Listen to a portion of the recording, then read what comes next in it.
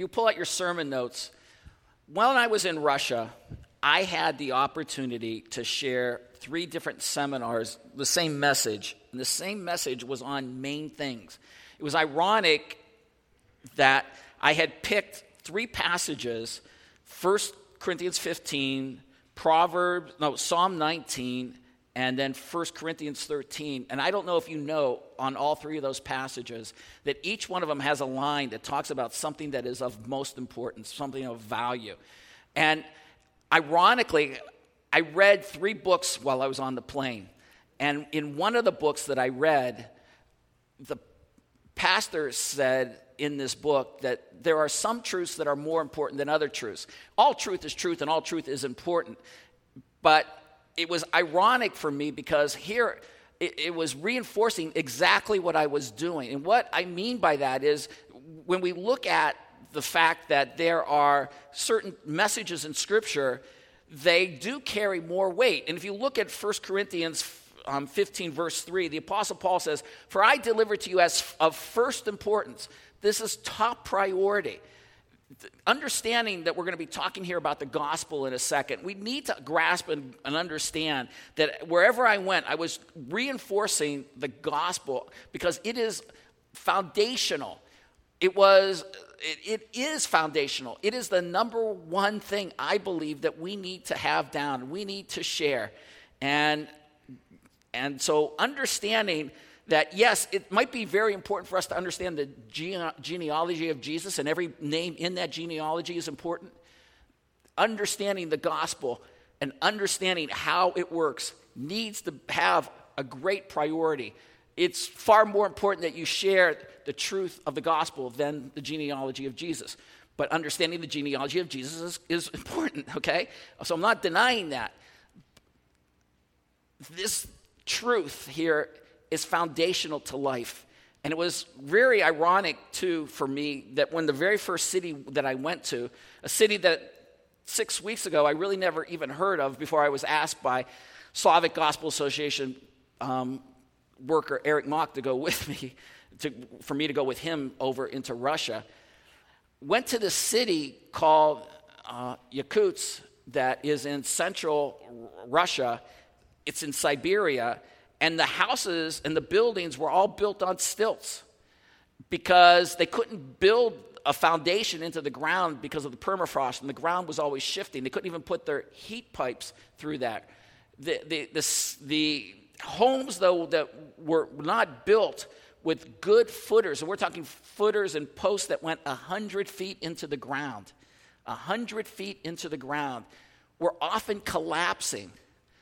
I can tell you right now that provided a perfect illustration that they grabbed hold on to because they could see the truth of this. If you don't have the gospel as a foundation in your life, it is very clear that your life would collapse. And the alcoholism, the immorality was very evident. There were a lot of people that you didn't see the joy over there in Russia. But the people who had the gospel had the joy. And I want us to share, we're not just trying to tell people, get away from sin. We're telling people, when you become a believer, you get to know God. And the fruit of the Spirit is love, joy. And I'm hoping that every one of you want to share this gospel because it is critical. It is critical for your own joy and other people's joy. Let alone we're talking about getting to heaven. Now, the context that I brought this up was that, when you come to 1 Corinthians 15, I know we're studying 1 Corinthians, and we're in chapter 7, working verse by verse, but we'll eventually get here to the entire context of this chapter. But 1 Corinthians 15, if you were to ask a theologian, what is it well known for? Most are not going to say it's well known for the gospel. What 1 Corinthians 15 is well known for is the resurrection. 1 Corinthians 15 stands out of all the chapters in the Bible giving us information about the resurrection.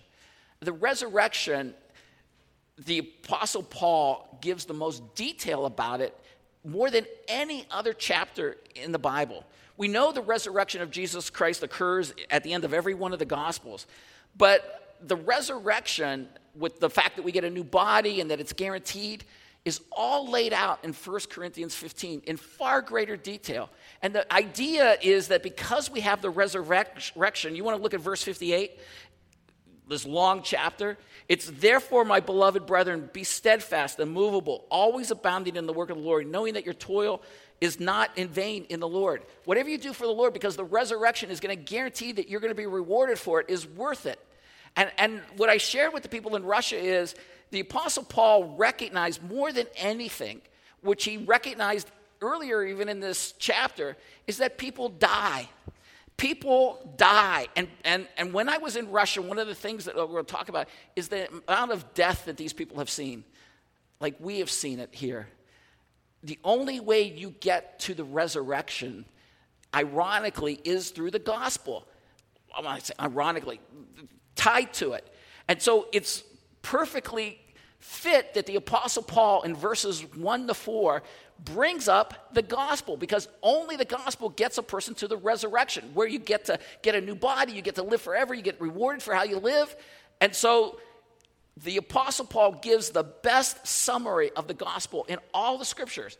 If you were to ask most theologians, where do you go for the best summary of the gospel? It's verses 1 to 4 of 1 Corinthians 15. Now, what I got to do was talk to people who believe just like we do, who think just like we do. That was what was so encouraging. It was the same gospel, the same need all over the world. It's this gospel. God gave me this incredible trip. And for those of you who are in Sunday school, this is going to be a couple slides will be a repeat, but not everything. The highlights were that I went to 4 cities in Asia where Slavic Gospel Association is working. We traveled through 15 time zones, 4 villages in remote areas, visited an orphanage. I preached for over 9 hours, saw the importance of what the Slavic Gospel Association is doing in working with nationalists, how important it is for us to realize, sometimes we're in a time, I think, when the people are there. We just need to help them, and that's what we're doing with the Slavic Gospel Association. And the importance of the Emmanuel's Child Program and Orphans Reborn, because there was a lot of pain, and I'll talk about that with the children. But the like-mindedness of believers was overwhelming in a world that now, even in Russia, was overwhelmed with people on their cell phones and living like us. So we flew into Moscow, spent some time with church leaders there, then flew to Yakutsk, which is here, 4 degrees south of the Arctic Circle. It was very, very cold. Went to a remote village up here where a man pastors in a church that's the average coldest temperature in the entire world for a village. I mean, there's places up here that are colder, but we're talking where you might have I forget what the number was, if it was 10,000 people. There's nowhere that it's colder with 10,000 people that is in this remote village. That's what made it so unique. And I don't know if it was 10,000, it might have been 3,000 people. But that was north of Yakutsk, and then we went south of Yakutsk and met with others that were suffering hardship. But wherever we went, it wasn't people with dour faces. It was people who were just so committed to the gospel because they knew the resurrection was coming. That's the reason they could leave sometimes their homes and their areas where it was nicer and easier to serve in these places, because they knew that the resurrection was coming. And so then we went down to Khabarovsk, and boy, 1.3 million people or something like that. And I had no idea that this city even existed. And yet you have believers that are running a church service very similar, almost identical to us. And when I heard these college students were dealing with a friend of theirs that was dealing with depression or dealing with sin, and the kid said, well, the best thing that I could do was just read Romans 6:23. I thought, oh my goodness, how wonderful that is. And then the pastor at this area says to the people, remember, tomorrow's Monday, invite your neighbors into your house and feed them and take care of them so that you can share the gospel with them. And the idea wasn't just to feed them, but to share the gospel. And then we went to Kazakhstan and went to this place where you just fell in love with the people. And as I said in Sunday school, every place I went to, the love increased for us, and it was just overwhelming. And then finally, down here, we went to Turkey on a layover in Istanbul, and we'll talk about that here, because what I wanted you to see is, when the Apostle Paul says this is of primary importance, it's a primary of importance is because it is the only thing by which people are saved. Look at verse 2, when he says, by which you are saved. One of the things I emphasized to the people in Russia, I said, in America, there's articles written all the time that pastors won't talk about hell. The word saved here means to be delivered out of a bad place, out of a bad situation. We need to recognize and always keep before us that people need to be delivered out of hell. Hell is known, if you take and bring a bunch of passages together, it's a place of darkness, isolation, pain, eternal punishment. I don't understand why that God, just doesn't make people disintegrate and that's it. But the Bible is clear in passages in Revelation, from passages in the Gospel, like in Matthew, I think it's chapter 22, that people suffer. And so we don't want people to suffer. We don't want any of you to suffer. We want people saved. And here's the thing. Saved people, whether you're in America or whether you are in Russia, they are born again. And from the book of 1 John, there's 3 evidences. They know truth, they obey God, and they love other people. And they don't turn things around where they manipulate in love. Ask yourself right now, are you born again? Because Jesus said, unless a man is born again, he doesn't go to heaven. He is not saved from hell. The Apostle Paul says, by which you are saved. He's brought up in verse 1, the gospel. Look at verse 1. Now I make known to you, brethren, the gospel. The word gospel brings about good news. And if you're unaware, the word gospel comes from a Greek word, euangelion, that means that which was proclaimed by a king of something that was heralded to bring something that was good news. Like a king would send out a series of messengers, because they didn't have internet, they didn't have TV, and they would yell, euangelion, euangelion. That's the actual Greek word, and they would say, it's in essence, good news, good news. All your debts are being dropped by the king, or slaves are being let go by the king next Saturday. And people would rejoice, or the king would be yelling, good food. Well, this word was so associated with good news of a king, but once the message of what Jesus Christ has come to do and mean, it is now so associated. When you say gospel, most people don't think of an earthly king, they think of the gospel of Jesus Christ. And I'm hoping that for you who are believers, your heart just swells up because you realize that you are so passionate and you understand that this gospel means we don't lose in life. Whatever we sacrifice, whatever we give up, it is all worth it because it is only temporary. And I shared with the people over there, and they laughed because I'm telling them as I got older, there's the reality that my body is breaking down. And they would think, now you can understand, I'm almost 60. Come on. If I say I'm almost 60, I'll be 57 in a month and a half. I am almost 60, and you're married to a very old man. And as much as we joke about it, the reality of it is I can't run like I used to. I can't work out like I used to. Parts of my body just hurt, and as much as I know that I do look young, and a lot of people came up and said, oh, you look like you're in your 40s. But the reality of it is I know that my body is breaking down. And I look out and I look into this congregation, and there's a lot of people that are not here when we first started here as a pastor in 1996 because people die. And yet I am confident that every one of those who have died in our church, who are believers, we will see again. And everything that they gave and everything they gave is worth it because the resurrection tells us it's worth it. And it's so crazy for us to be consumed with anything else. This line in verse 3, do you believe it? Is it not just like another truth? Or is it something that you recognize is of top priority? It is of first importance. Now, the reason I tell you, I got a list of people that we went through, we met. This is a man named Sergey in Moscow. And he is he is just so committed to doing whatever he can do to get the gospel out.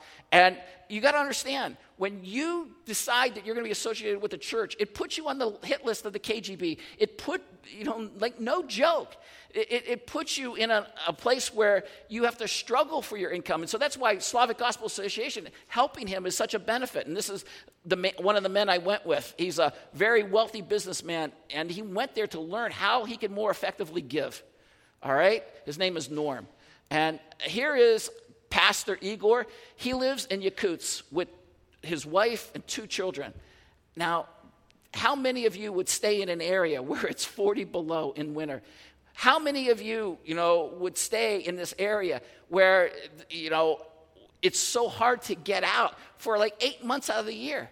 But you do it because you're passionate and you're concerned about recognizing there are 300,000 people in this city that I've been there, I've been there for like 48 hours, and I've talked about it a lot over the past week. I can hardly remember how to spell it, let alone want to stay there, all right? And he is, what? He's got a smile there.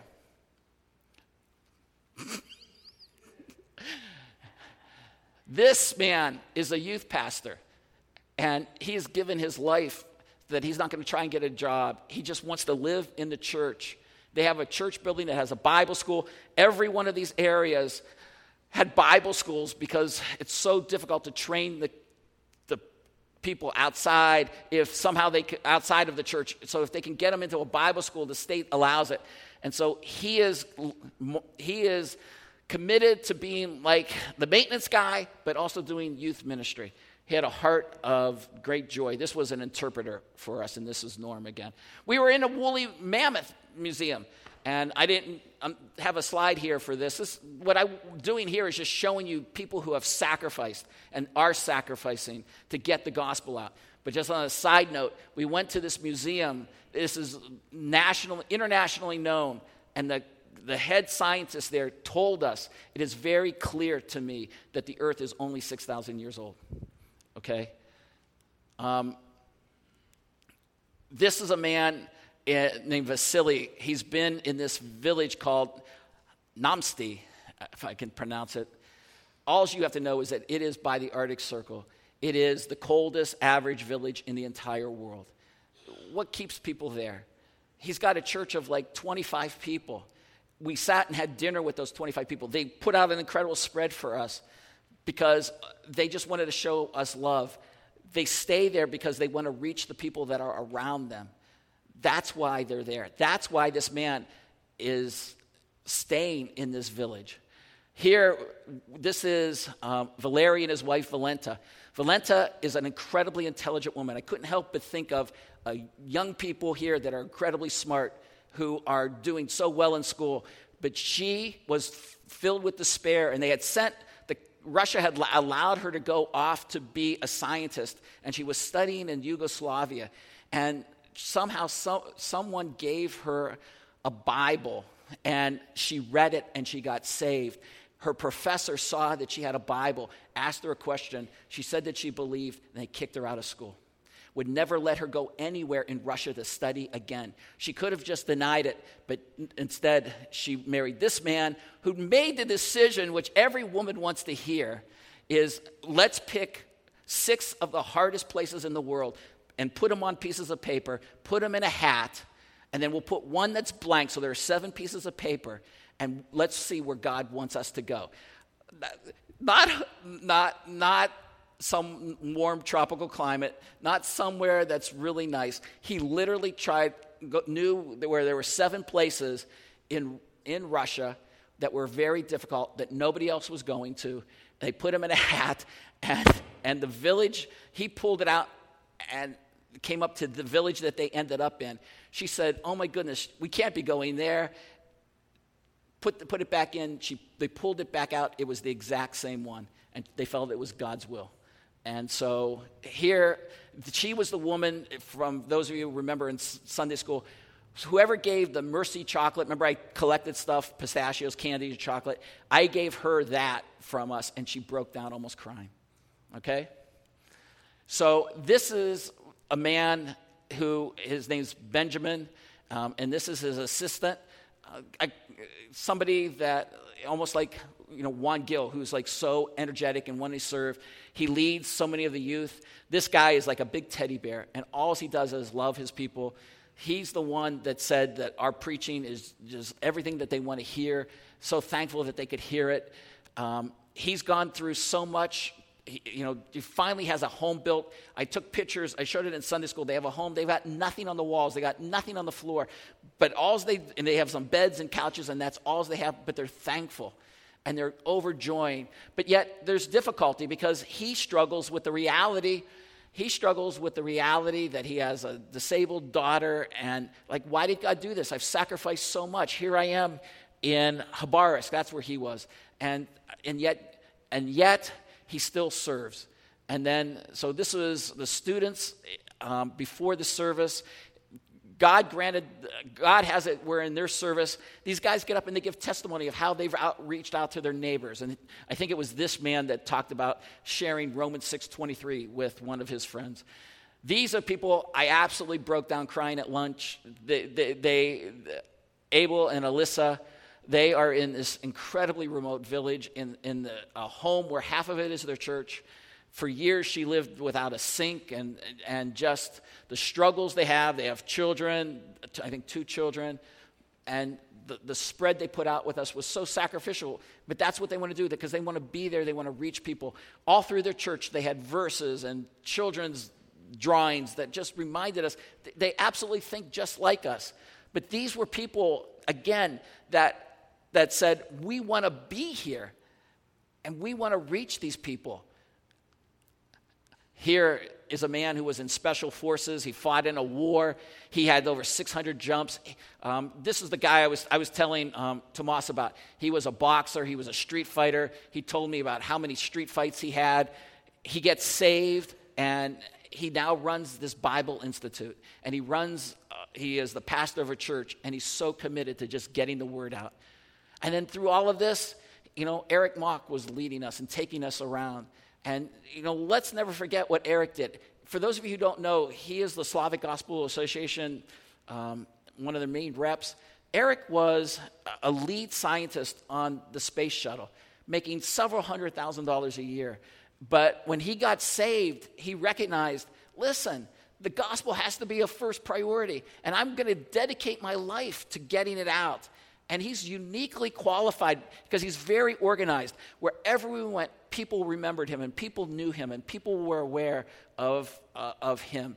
And here's a guy that pastors a church, and he's the one who said, Mike, when you come back, I think you should preach on Sunday. And so I was thinking, no, I was going to need a day off, and something like that just to recover. And no, this is what I do. This is why I scheduled it. We'll go 10 days, we'll miss one Sunday, and then you come back. Now, listen, I appreciate it. It was hard. I got in, for those of you who don't know, I got in on Friday at 3 o'clock. It took us 4 hours to get home from O'Hare. I think I slept for a couple hours. I woke up the next day. My schedule's been so crazy because we're at 15-hour time zones, off. I slept for a little bit in the mid-afternoon yesterday, and then around 3 o'clock, or 4 o'clock, we had dinner, and I just hit a wall, and I slept until like 10, 11 o'clock. I woke up, and I realized I didn't have any of these slides together, and so I worked from 10 o'clock until 5 in the morning today, But it was the model, because Eric was always working. This is what we got to do, because the gospel is so important. And so, very thankful. My whole point in showing you this is all of these people realize that the resurrection is critical. And then the only way to get the people to the resurrection is to get them the gospel, because the people need to be saved.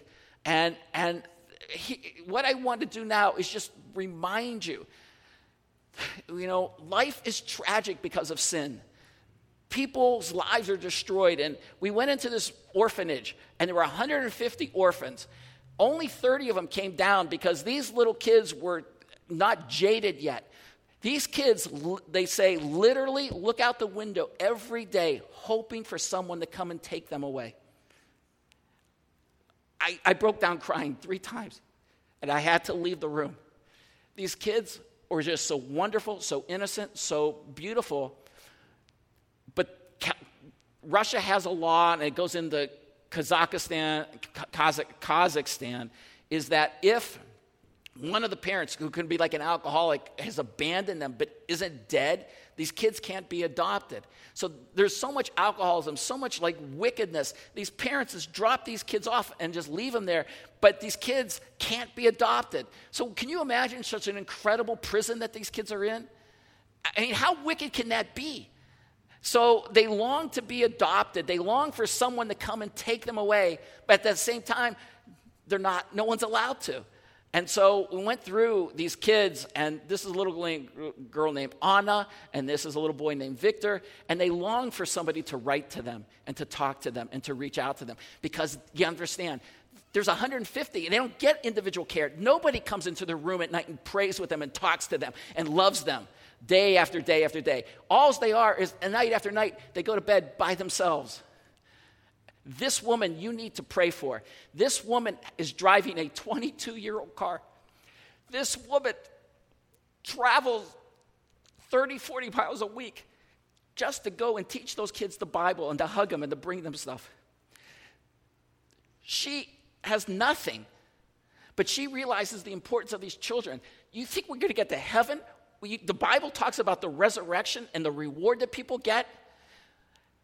Some people complain because they have awanas to do and they have to do it again. This woman is giving absolutely everything. And I'm going to work to make sure that she gets a 12-year-old car. It's just, this is just amazing when you meet people like this. This little girl, I'm not showing her full face. You have to understand what makes the orphanage so much more wicked is that we talk here, and I've had our messages on slavery. It is so real there. These slave traders recognize that when these orphans are 18, they are just released into society. These kids have nothing. They have no direction. And so that's why Slavic Gospel Association has tried this Orphans Reborn, and they're trying to reach them. But this was one girl that nobody reached. Eric had been talking to her years ago, but when she got out, she became part of the sex trade. But somehow, some way, she remembered the gospel, and she got saved. This is a son that she had born in that system, and she wanted to come. It was ironic, and I think God set things up that she was there that morning, and all she wanted to do was hug Eric and let him know how thankful she was for the life that she had been able to get out of. But like I said, reminders of death everywhere. This was a mammoth. I don't know if I didn't. This was a mammoth statue to all the dead that were in Kazakhstan from World War II. And again, I can't remember if I said this already, but 20 million people, I think 8 million soldiers, another 12 million civilians were killed in Russia during World War II. And just reminders, there were statue after statue after statue. Plus, remember, they've got this long history. In America, we often sometimes think we have a 250-year history. They go back so far, thousands of years, and there are pictures of death everywhere. And then where I also went was into Istanbul, and this is what is called the Blue Mosque. It's one of the largest mosques in the world. We went into it. This is a giant, can you imagine? I don't know how in the world they get a pillar. That's little me. Okay? That's inside there. And it's just overwhelming, the size, the dedication. And I didn't put on here the slides. I took pictures. When you go into this mosque, they have these giant pictures on how to be converted to Islam. And then finally, I talk about no religion. Here, this was in Moscow. This is a giant mall to basically worldliness. The most wealthy stores, the Burberrys, the Gucci's, and everything was in here. Nobody was shopping in the stores. They just walked through the mall, and it's almost like an art gallery. But Russia puts that on as a statement that our society has arrived. I thought in Russia that you would see all kinds of 1950s dress and cars. Far from it. The people were very modern. I told Sunday school there were cell phones everywhere. Most people haven't reached this level. Russia does this basically just to show people this is what you could become and to show that they're successful. Well, in reality, so many people in Russia were dead spiritually, because there's no churches there. There's not a church on every corner. And so, with the woolly mammoth, this man here, scientist who didn't believe in God, but believes the earth is 6,000 years old, but it doesn't lead him to God. He doesn't become a Christian. But the answer is the gospel. And here's Pastor Benjamin teaching. And this woman is having to give the gospel. She was making an appeal to why she should be allowed to join the church. And the only people who will join the church are people who can say they're genuine believers. And so with that mindset, I just want us to think, if these people are so similar to us, then let's be people just like them in getting out the gospel. We're just going to quickly go through this. I just want to, if you have your sermon notes, what I shared with the people is I wanted to go over 5 topics of the gospel. And when I say there are topics of the gospel, I want you to understand each one of these are the 5 points of the gospel. And if you grasp the essence of these, you won't know that each one of these topics go deeper and deeper and deeper and deeper and deeper. So we'll just quickly go through. Verse 3, Paul says, "For I delivered as to you of first importance what I also received, and that Christ died for our sins." And so I put on your sheets, man's sin. And what I wanted to emphasize with the people in Russia, and what I emphasize with you, is when we understand the depth of man's sin, that sin is breaking God's commandments, that 2 verses you should all know, right? Romans 3:23, everyone's a sinner. So when everybody is a sinner, guess what that tells you? Every stranger you meet is already met the criteria. There is nobody that you will ever meet that isn't a sinner. Therefore, everybody is eligible for you to give the gospel, let alone yourself, to realize that sin is a problem. But the second verse, Romans 6:23, the wage of sin is death. The penalty for sin is not good works. We were in so many Byzantine churches over there, and the lighting of the candles and the ceremonial stuff. It's just absolutely ridiculous.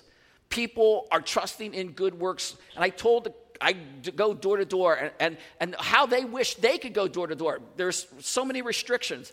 Door to door wouldn't work over there, but it will allow work here. And so I told them, when I go door to door, what happens when I go to door, I ask people, how do you get to heaven? Most people say, I'm a good person. Well, the reality of it is that's not the penalty. Why do good works not save? If you think that you want to understand God, you need to grasp this. Why do good works not save? Because Romans 6:23 says they're not the penalty. The penalty for sin is death. It's the death of a human being. And people will go to hell because they owe this debt. And it's an immeasurable debt. Matthew 18. One sin is bad enough, let alone all the sins that we commit. It's a number that you cannot comprehend. So the second point of the gospel is Christ, Jesus Christ. He's called Christ, but we know this is just the topic, and Christ means anointed one. Jesus is the person who is the Christ. And so you can just build on verses. Every gospel tells us that, if you look on your sheets there, Jesus is a man. Jesus was a human being. Why did Jesus have to be a human being? Did Jesus exist, in essence, before he was born on earth? Absolutely. But he couldn't have died like in Joshua chapter 5. He couldn't have died at that point because he wasn't a human. He had to be God who came to earth as a human. But you have to believe that he's God. And so there's verses there on that sheet. And one you can add, John 8:24. Jesus said, unless you believe that I am, you'll die in your sins. You have to understand the very nature of God is that he's eternal. Jesus was not a man who became God. What was I listening to recently? One of these cults where we're talking about how you can become a God too. And the reality of it is the very nature, if you understand theologically about who God is, then you understand you can never become God, because none of us are eternal. But why is this so significant? It's because Jesus Christ alone can pay the penalty for our sins.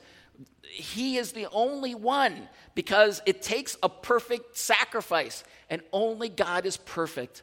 You must be committed to understanding this. So many of the cults miss this. Every one of these points are significant. Every one of these points have numerous verses. I'm trying to just give you a summary. You should know 2 verses to prove that Jesus is God. Then you go to the third point. Christ's death paid the penalty. We call it a substitutionary atonement. If you were going to be put on an electric chair and die for a crime. And all of a sudden, God comes in and says, let me take the penalty for the crime. That's what Jesus did, but on a far greater scale. Why does God the Father allow this? It's something he does. He allows for someone to take the penalty of another person. You know, it might be similar, maybe on a cash ways. Like if my son did something and he got a fine, and the judge says, Josh, you owe $300, you're going to go to jail. And Josh says, I don't have $300. But then I come and I say, I pay the fine. We can understand that on a certain level, the judge would allow me to pay the fine. But this is something far worse. This is for every sin, everything that when you think, say, do, or don't do, sins of omission, every one of us have done sin, and sin will send you to hell. That place where there's fire and burning and weeping and gnashing of teeth, the place you need saved from. But Jesus Christ took the penalty, all the wrath of God. And you look at those verses, he took our sins on him. Isaiah 53, one of the books when I was reading on the plane was an in-depth study of that, and I highly recommend it. It's John MacArthur's book on Isaiah 53. I think it's the gospel according to God.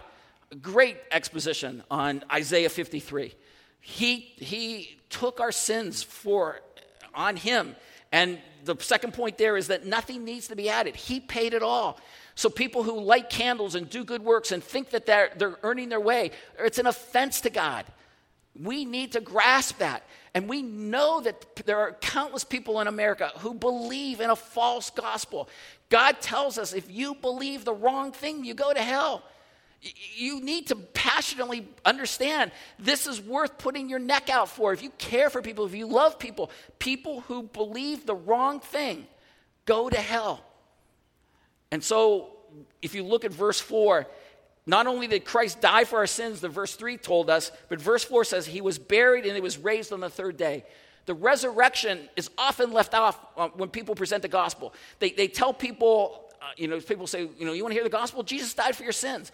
But it doesn't end there. And so these verses that I have underneath that there talk about how death and devil couldn't hold Jesus. The resurrection shows that we're justified with God, according to Romans 4:25. But the resurrection of Jesus guarantees that we'll be resurrected. This is why people in Yakutsk can have joy. This is why people in Khabarovsk can have joy and face incredibly horrible life, day-to-day situations, because they know it's not the end. Listen, we know this world is not the end. We win because of the resurrection of Jesus. It connects us. We should have overwhelming joy, and I want to have more joy. I want people to say, my goodness, what you have, I want. Yes, every one of you, I know you. You all have difficulties in your life. There's not a person in our church who doesn't have a difficult situation. But we all have won if we believed in Jesus Christ. If you haven't believed in Jesus Christ, absolutely be miserable, because there's no hope. Once you die, it's not rest in peace. The incredible lie that our world goes by, it is no rest. There is no peace for people who die without Jesus.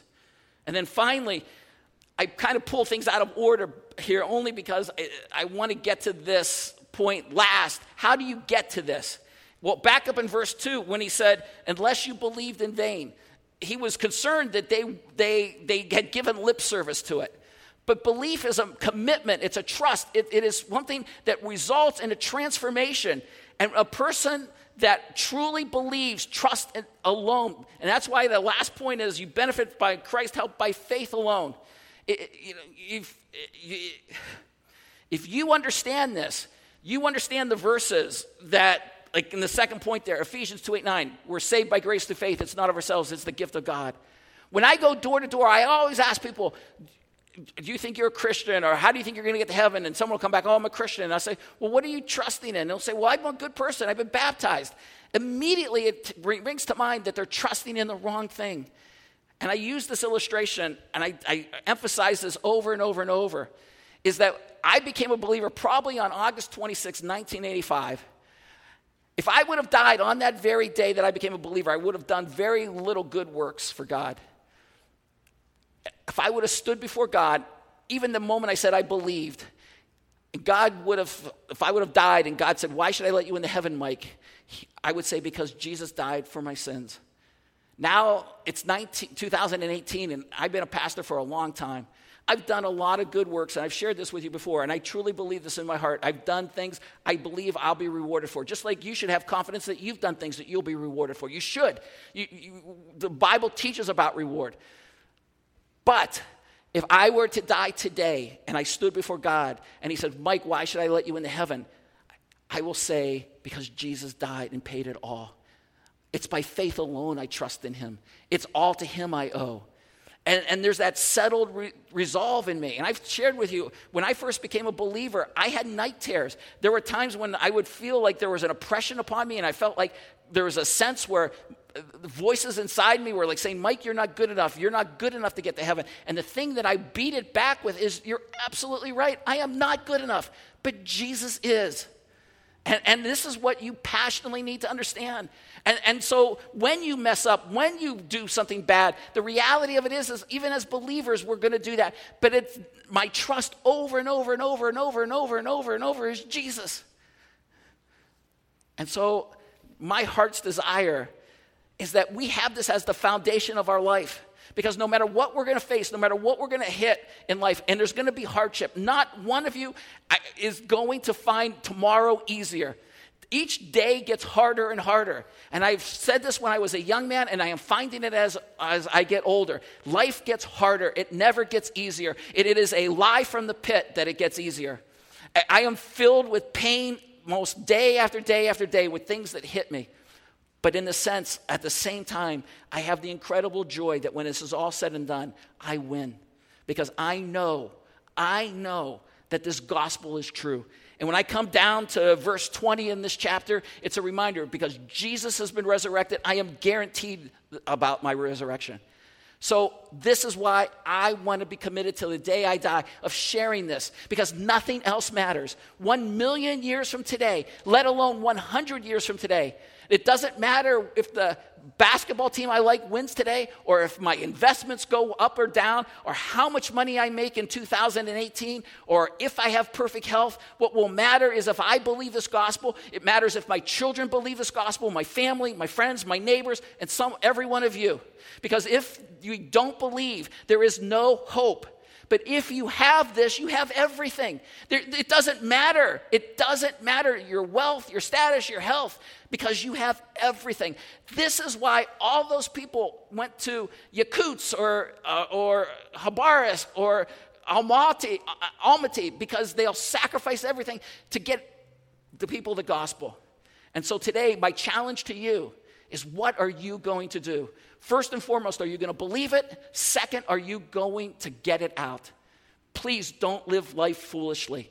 It is a shame on each one of us in this country that has incredible freedom that you are not aggressive with the gospel. We must be aggressive.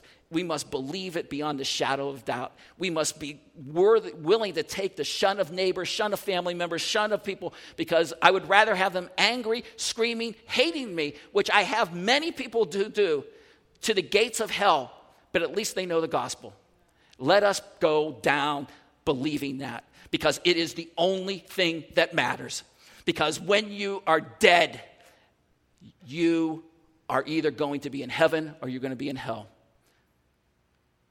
Call out to God and ask him not only to save you, if you haven't done that already, but to drive in your heart a passion for the gospel. Let's pray.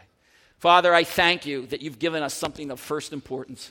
You have given us something that makes us like-minded with people in Yakutsk. We don't even know Yakutsk.